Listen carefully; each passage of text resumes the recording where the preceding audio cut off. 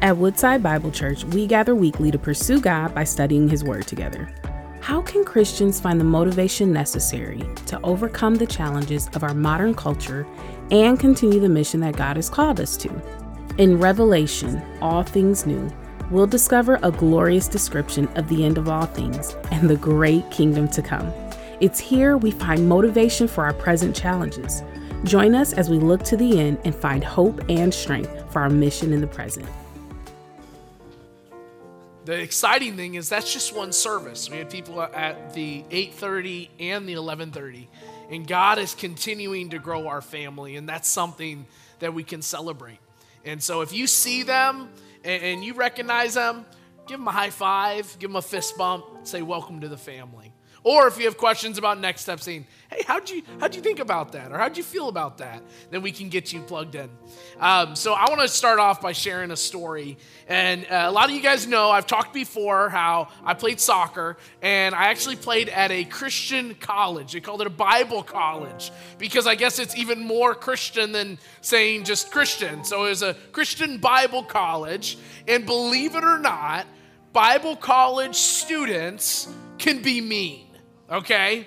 You get on a soccer field, and it's not like when they're slide tackling, like, Lord bless you, after the slide tackle. Like, no, they're mean at times. And I remember playing with one of my buddies. We played with each other for 3 years, and this guy never stopped talking on the field.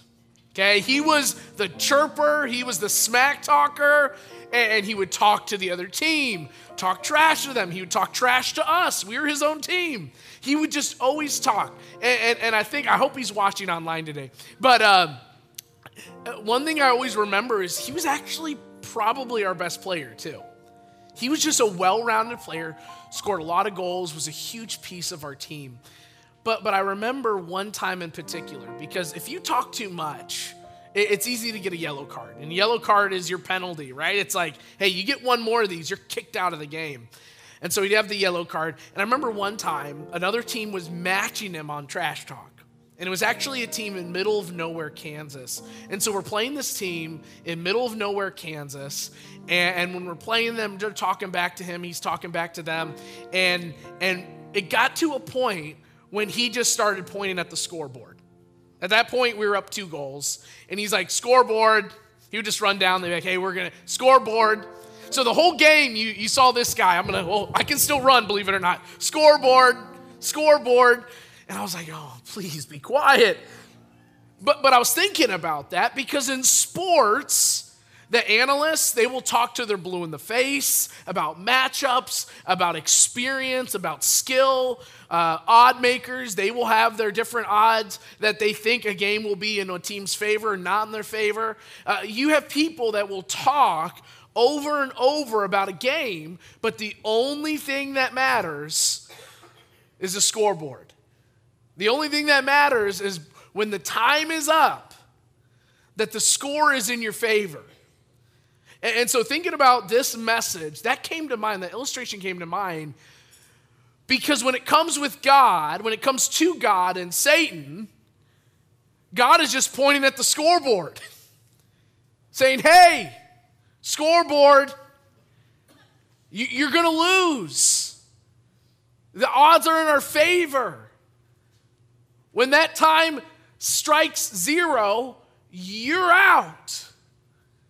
And so we serve a God, and we ourselves walk in this life where we can look at the enemy and say, scoreboard. Because it's already written. You look at the word, it is already written what will come in the end. And we get to discuss that today. We get to celebrate that today. That in the end, our enemy is defeated. That God gets the final word on sin and evil. And he wins. And even though the forces of evil, they have fashioned tragedy after tragedy after tragedy in this world, despite all the damage they've done, God gets the final word. Not Satan, not the demonic beings that follow him, But God gets the final word. And so we've been talking through Revelation, and like we've been discussing, it's apocalyptic literature. So it talks about end times, it talks about what will happen, prophecies about what will be in the end, but it's also narrative. And in a narrative, you have different characters. You have the protagonists, who are the heroes. You have the antagonists, who are the villains. And there are a fair share of villains in Revelation. And we've been talking about some of them briefly, and I've been putting them up on the projector for you to see, so we're all on the same page. When it mentions Babylon in Revelation, it talks about the corrupt kingdoms of the world.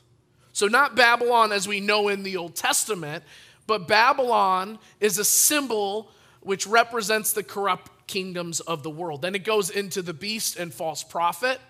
And the beast and the false prophet are the agents of Satan to persecute and corrupt the church. And so we see from chapter 17 all the way to this scripture today in chapter 20, there has been a progression of God destroying Babylon, then God destroying the beast and the false prophet. So now Babylon has fallen, the beast is captured, and the false prophet silenced. And so today we get to see judgment, God's judgment, complete. We've seen different levels of it, but now we get to see it complete. And so how does this happen? Well, it starts with this. It starts with Satan being defeated. It starts in this section, chapter 20. So if you want to turn with me to chapter 20, starting in verse 7, it starts with Satan being defeated. This is what it says. And when the 1,000 years are ended, Satan will be released from his prison and will come out to deceive the nations that are at the four corners of the earth, Gog and Magog, to gather them for battle, their number like the sand of the sea, and they marched up against the broad plain, or over the broad plain of the earth, and surrounded the camp of the saints and the beloved city. But fire came down from heaven and consumed them. And the devil who had deceived them was thrown into the lake of fire and sulfur, where the beast and the false prophet were. And they will be tormented day and night forever and ever. And so you see this, and this is why I love our church. This is why I love that we teach from God's word, because we touch on scripture holistically. We don't just touch on the pieces that we feel better about or that tickle our ears, or the areas where we feel like are easier for people to palate. We cover all scripture. And so in this text, you see Satan, and he is destroyed, and he is thrown into the lake of fire forever and ever. But there's details that happen in between that point. And what happened in chapter 20, as John noted, is that Satan being bound for 1,000 years, that was restricting Satan's ability to deceive the nations. But after the 1,000 years had ended, he was released. And you would think, because he was in prison, because he was separated, you think he would be grateful to be free, right? Isn't that the point of our prison system? For people to serve a term for a wrong they've done, and then to be reintegrated to our culture, and they live in a spirit of gratefulness. Hey, I've lived in that prison cell, and now I get to be free again, so I'm not going to make the same mistakes I did. I'm going to live in gratitude that I get to be free now. That's not the case with Satan. Satan, when he is released, he actually doesn't wait a minute. He goes, as scripture says, and he gathers the nations. I mean, talk about success. He was able to be free and get all of humanity to come against God. And so we see in this text that when he brings a group of people, like the sand of the seashore, he brings them, and they're referred to as Gog and Magog. So what are these weird names, right? Gog and Magog. These are actual names of enemies that are seen in the Old Testament. And so are these people coming back to life and they're going to lead the charge? No, these are the names of God's enemies from the Old Testament. And Gog and Magog seem to represent the collective nations who are gathered with Satan against God. So he goes and he gathers this multitude of people. Verse 9, it shows us that it requires a broad plain of the earth. Why? Because the army was so massive. Because they were so large, they required a large area to travel because of the number that they had.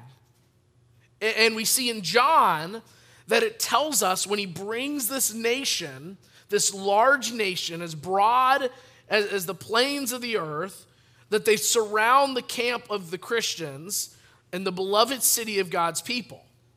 Surround them. So I was thinking about that. I was trying to think of a story, an illustration of something that just doesn't seem like it's for the benefit of the people that are the main characters. And I thought of a movie, actually probably one of the more brutal movies that I've watched, Lone Survivor. And maybe you've seen the movie before, and it's based on a true story. These 4 Navy SEALs, and they actually, by fluke, give up their position, so then the Taliban start attacking them. And so when the Taliban start coming towards them, it's clear they're outnumbered, they're outmaneuvered, they're outgunned, and they put up a fight. But by sheer number, there's no way they're getting out of this. And so when I was thinking about that story and how there was just barely one survivor, you feel like there is absolutely no hope. So here are the nations of the earth. They're gathered together against God's people. They're surrounding. And then what happens? We see in the text in verse 9 that fire came down from heaven and consumed Satan's army. There's an indication here that we didn't play any part in it. Again, a couple weeks ago, I talked about how when we think of end times, we think about the final battle of Armageddon, we tend to think we're going to be in it. We're going to be battling in it. We better work on our skills. Again, there's no indication that God's people did anything. Fire came down from heaven and consumed Satan's army. This is a complete one-sided act of God. And the armies of Satan are consumed in mere moments. And then right away after that, God says, enough is enough.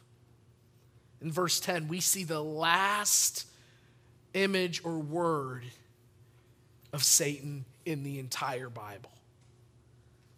We see the last of him.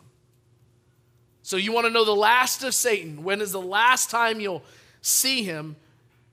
Chapter 20, verse 9 through 10. And in that moment, we see that God casts him into the lake of fire and sulfur, right alongside the beast and the false prophet. And there is where he rests for eternity. And so I read this, and you're talking about hell, you're talking about a burning lake of fire and sulfur and torment. And when we hear this, we have to remember that this should be an encouragement for us.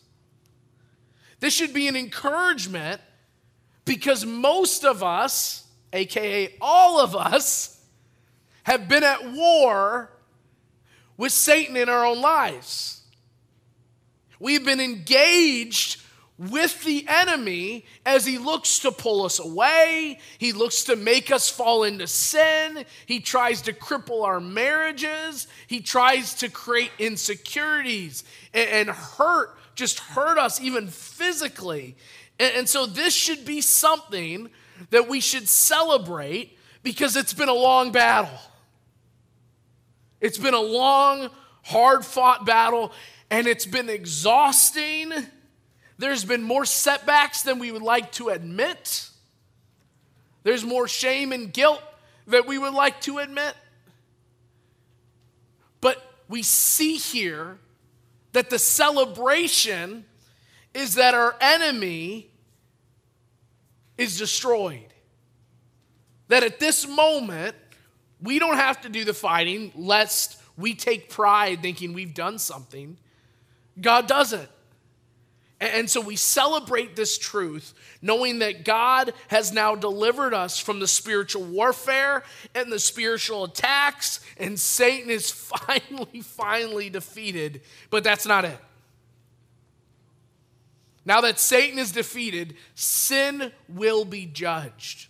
We see that sin itself will be judged after Satan is thrown into the lake of fire. This is what it says in verses 11 through 13, and then we'll skip to verse 15. Then I saw a great white throne, and him who is seated on it. From his presence, earth and sky fled away, and no place was found for them. Let's stay there for a moment. We see this great white throne. We've talked about this before. This throne, white, represents purity. The greatness of it represents that it's above all thrones of this earth, a divine authority in God. And this throne is so great that earth and sky try to flee from it. There's such a reverential fear for this throne. No place was found for them because of the great white throne. And so what happens before this wonderful, majestic throne? Then he saw the dead, great and small, standing before the throne, and books were opened.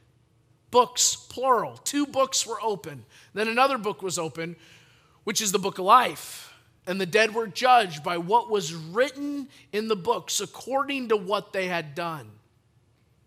And the sea gave up the dead who were in it. Death and Hades gave up the dead who were in them. And they were judged, each of them according to what they had done. And if anyone's name was not found written in the book of life, he was thrown into the lake of fire.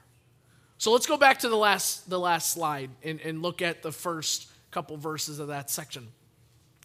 And so we see this. Dead, I saw the dead, great and small, standing before the throne. See, this is important for us to understand. Great and small. Rich, wealthy, poverty-stricken. Kings and servants. People with degrees in academia and accolades. And people with none. People from the moment that earth was started to right now. Every single person that has ever lived in humanity will stand before the great white throne. That's a number I cannot even imagine. Right? Wasn't T Swizzy in town? Taylor Swift? You know, I talked a couple weeks ago about being edgy, so I got to know all the slang. T Swizzy, is that, do I need to just stop and never? I heard mixtures. Right? She packed out Ford Field. What about a Michigan game? I got to go to a Michigan game in the fall. I looked over 100,000 people. You just thought everyone was there. Man, how are there more people than are what are in this giant bowl? There are so many people here. Think about the largest crowds you've ever seen. Maybe some people have heard of Azteca, where Mexico, the Mexico professional team plays, the national team plays. Some say about 200,000 people can go in that stadium to watch a game. You think about this multitude, that's just a drop in a bucket compared to every person that has ever lived that stands before the great white throne. To me, that's unbelievable. And we see that God is completely impartial. Oh, wow, you did this? Okay, yeah. No, he actually has his first book. And we see in his first book that it contains the sins of everyone that has ever lived. And so as we see this in verse 13, when it says the dead were judged, each one of them according to what they've done, the first book open contains the actions of individuals by which we are judged. But the second book contains names. Who are these names? You know, the first battle between God and Satan that we just talked about 5 minutes ago, that was more of a battle scene. Now this is more like a courtroom.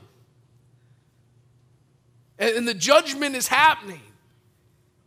But the second book contains the names of those who have eternal life. It's called the Lamb's Book of Life because those are the names of people that accepted the sacrificial lamb of Jesus.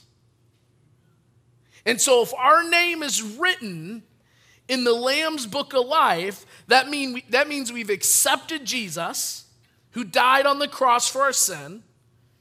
We've accepted and have surrendered our lives to him. And now, because of what he's done for us, the sacrifice that he's given for us, we are covered. Our payment, which was hefty, has cleared.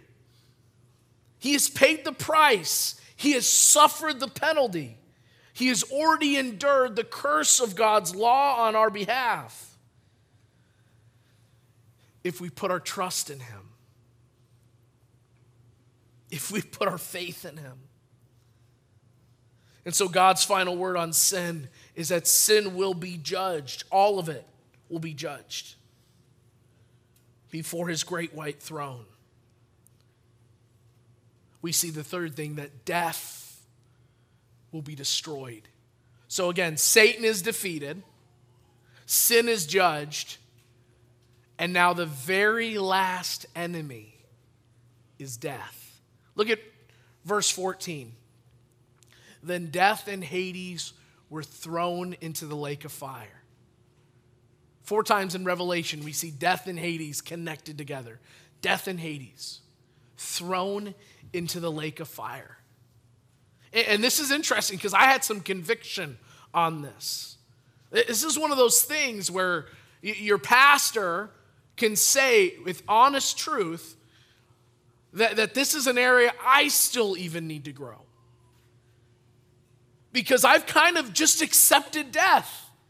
You know, like in the great words of the prophet Forrest Gump in his movie Forrest Gump, he says, dying's just part of living. Guys, that's not true. You look at the scripture, and that's completely unbiblical. 1 Corinthians 15, the Apostle Paul calls death our last enemy. It isn't natural. It is terrible. It is cruel. And that's why God says, I am throwing death into the grave, and no longer we will have to bury any more loved ones. No more. You ever think, because God, he could have thrown Satan away last. He could have thrown the false prophet away last. He chose for death to be thrown away last. Because we all got to face it. And we don't know our time. We might live thinking we're invincible, but man, we are not. There's one thing I've realized in this world, it's how precious life is. It's so precious. And so death, as unnatural as it is certainly not a blessing. The only blessing for us is that we would see the Father. But don't get it twisted. Death is our enemy. Even just a few verses later in Revelation 24, some of the most beautiful verses in the Bible, it says God will wipe away every tear from the eyes of his people, and death will be no more. See the distinction? I'm going to wipe away these tears. No more death. No more pain. No more suffering. My last enemy will be defeated. You see, church, God has the last word on Satan, on sin, and on death. And that's what we see here in chapter 20. You would think it'd be more climactic with Satan and the fight with him and God, but it's not a match. It isn't much of a match at all. It's there and it's gone in a verse. And so I think about, what about us here today? Because there are people in this room that need to accept Christ. And there's people in this room who have accepted Christ, but just live in shame and guilt and thinking you're going to earn your salvation. And I found this statement. I thought it spoke so much truth. This is what it says.